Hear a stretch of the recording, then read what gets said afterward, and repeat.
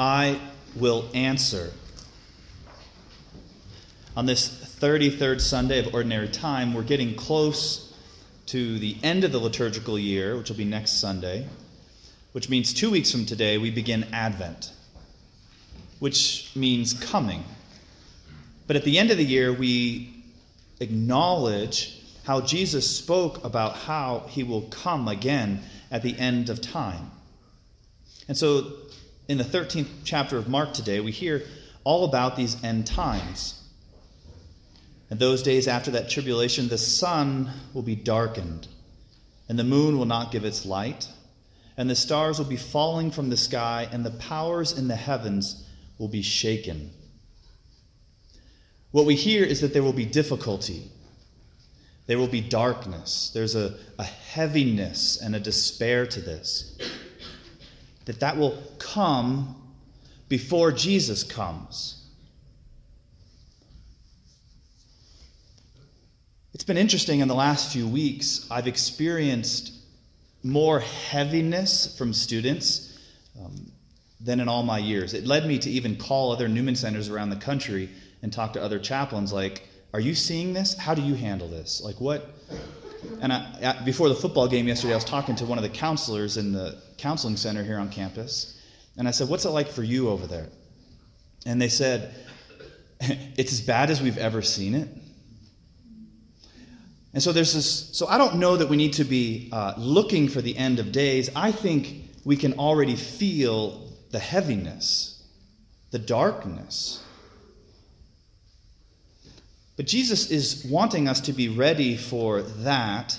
But in a sense, perhaps he's already preparing us for that by having us experience already the darkness. What is the darkness? You know, if Jesus is the light of the world, the darkness is the opposite. The darkness is the absence of God. It's the evil one at work. But the evil one's always at work. And so I just think that when we're especially vulnerable or weak or overwhelmed or stressed or wounded, that it's like the evil one puts the full court press on so that we feel the heaviness, we feel the darkness. And so I think it's great that the church gives us these readings so that we can ponder the big picture and know how to respond. And so what do we do? How do we think about this? One thing that helps me to know what to do in the face of, maybe I'll ponder this darkness, right? The sun will be darkened, right? When we feel like there's no light in our lives, the moon will not give its light, you know? The darkness is overpowering, that the powers in the heavens will be shaken. What this feels like is when we feel like the sun's not going to come out tomorrow, like it's not going to get better. That I am powerless to change this. That the circumstances and darkness surrounding me, it's too overwhelming. There's nothing to do. Which I think a lot of people feel even like politically, right? Like you look at like conflict in our world or just political powers and leaders, and it's just like you feel like, oh my gosh, like what are we going to do about this? I feel powerless. That's what Jesus is talking about. So what do we do? I think of what helps me is St. Ignatius of Loyola from the 16th century and spiritual master. He had these rules for discernment in the first week of a retreat. And he talks and has an awareness of the spiritual life that I think is very helpful. And by bringing things to light, we can understand them and know how to respond. And so he says, how does the evil one work? He says, it is the way of the evil spirit to bite, to sadden, and put obstacles, disquieting with false reasons, that one may not go on. So the evil one is the one who makes me feel like I can't go on. What is this desolation? Well, it's a disturbance of the spirit. It's a movement to things low and earthly, things that don't really matter in the big picture. The unquiet, different agitations and temptations, without hope, without love, when one finds oneself all lazy, tepid, sad, as if separated from his Creator and Lord. Have you ever felt that way? Like, God's not here. God doesn't care. Ignatius talks about this. This is the definition of desolation. It's not new. It's not new to you. that it's something that happens when we engage in the spiritual life. But to be aware of it means that I can actually do something about it. So what does he say? In his fifth rule, he says, in times of heaviness and desolation, he says, never make a change. You know, it's the kind of thing when you fail a test and you're like, oh my gosh, I failed a test. You know what? I need to just drop this class. I need to change my major. I'm done with college. You know? Or like, we go on a date and it doesn't go well. We break up with somebody and we're like, that's it. I can't do it. I'm never going to get married. There's no one for me out there. You know? Do you feel how we go 0 to 60 like that? You know, like that's. But what St. Ignatius says is, don't make a change. Keep going. In fact, the next rule, Rule 6, says, lean even more into prayer. Precisely in that moment where I feel overwhelmed and despairing and I just want to run, Ignatius says that's what the evil one wants. And if we don't know any better, that's what we're going to do. But precisely in that moment of darkness, it's the invitation to turn to the light. To not run from prayer, to actually spend more time in prayer. But I go and nothing happens. I get all anxious and I just think about all these other things and whatever. And I'm like, that's great. Bring those to the Lord. Stay. Like, I've heard several students talk about how they're like, I started with like 30 seconds in the chapel. One girl on a testimony on the retreat, she's like, I set my clock for like 3 minutes. I was like, 3 minutes. Okay, it's been 3 minutes, you know, like. But she said after a while, I was like, 3 minutes would hit and I would stay. And then I would do 5 minutes. And then I would do 8 minutes. And what was happening was all the disturbances in her soul were slowly being released.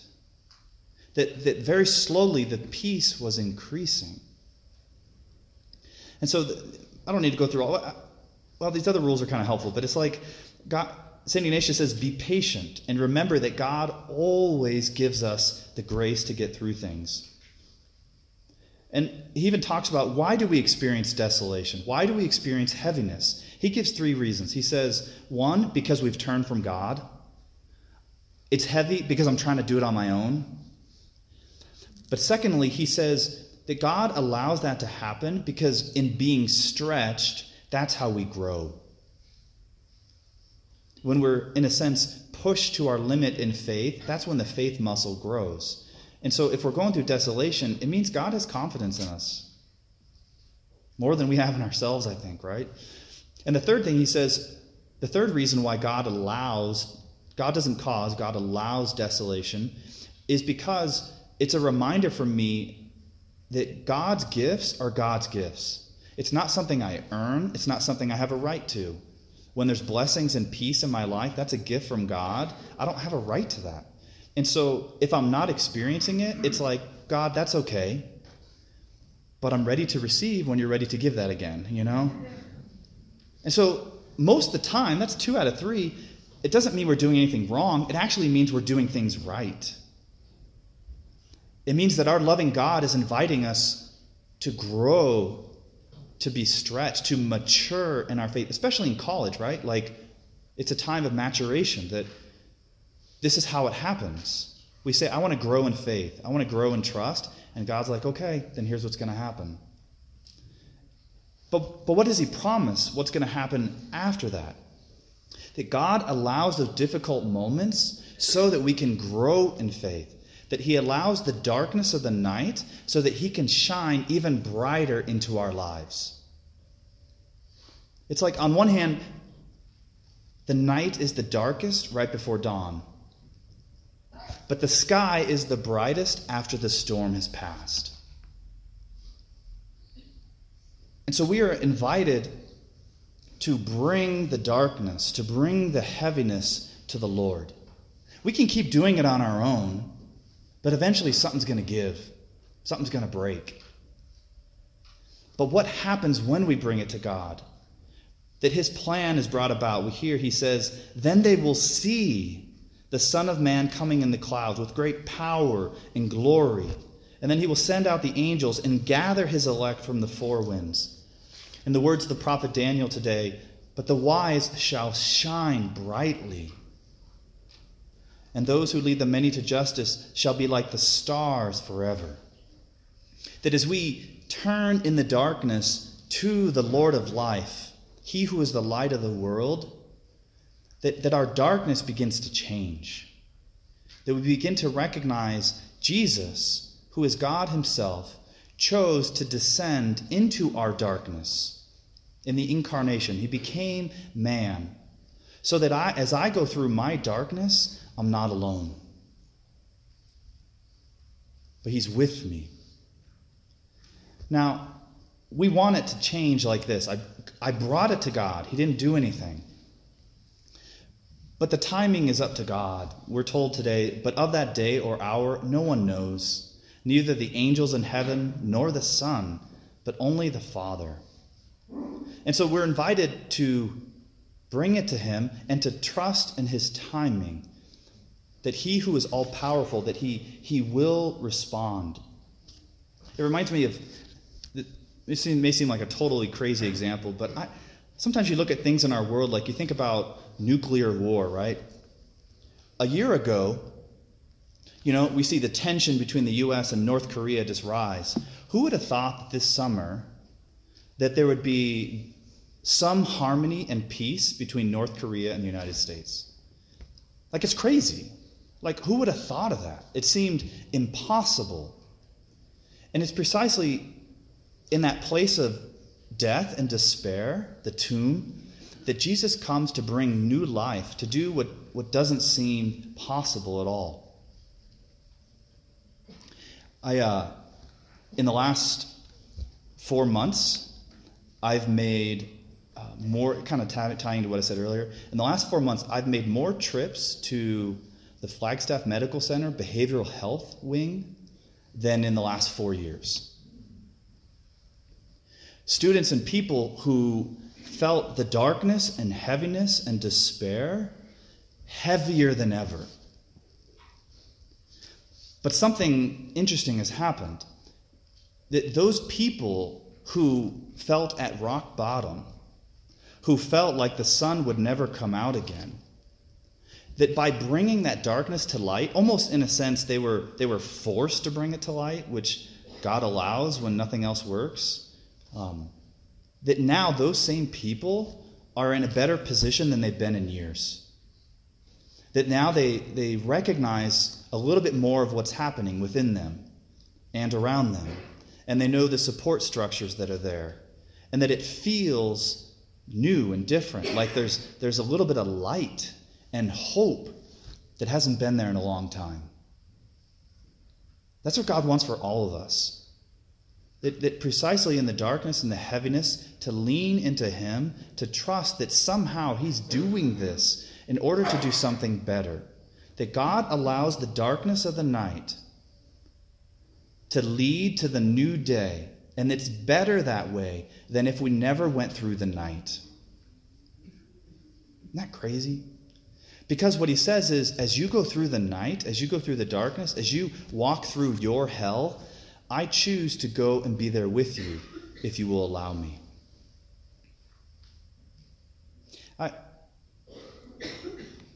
Last example. This week, again, we had the Carmelite sisters come speak to us. And in their history, the only reason I even know them, the only reason they're in the U.S., is because in the 1920s, a government came to power in Mexico and said, our biggest threat is the Catholic Church.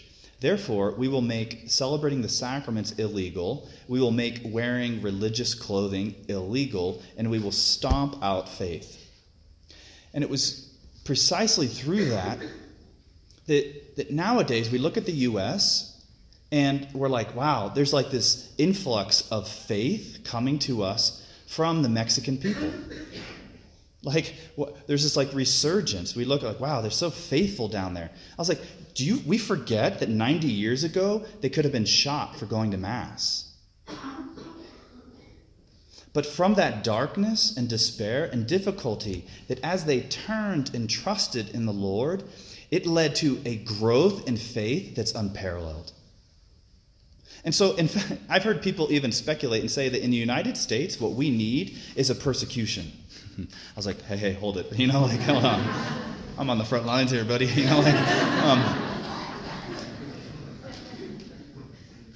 Maybe that's what we need. Maybe that's why this darkness is being allowed. Because it's actually going to be used for our good. It can lead to our destruction if we give into it and despair. Or if we turn to the Lord with hope and faith, knowing that He is faithful to His promises. That He says, my words will not pass away. I mean, heaven's not going to pass away, but He says, heaven and earth will pass away, but my words will not pass away. That what I'm saying is true and definitive. Our psalm today, the entrance antiphon, it says, you will call upon me and I will answer you. It may not be in the timing you want, it may not be in the way you want, but I will answer you. I will lead back your captives from every place to a place of freedom and light and joy by the one who is light itself. And so Christ answers us definitively today. I will answer you. That I have answered you. The one sacrifice of Jesus on the cross squashes sin, shows us that He has power over death and even the darkest things that could ever come to us. And in that moment when I feel like it's overcoming me, the invitation is to go to the Lord, to turn to the Lord and say, Lord, I can't do this. This feels too great and heavy. Help me. And He promises He will answer us.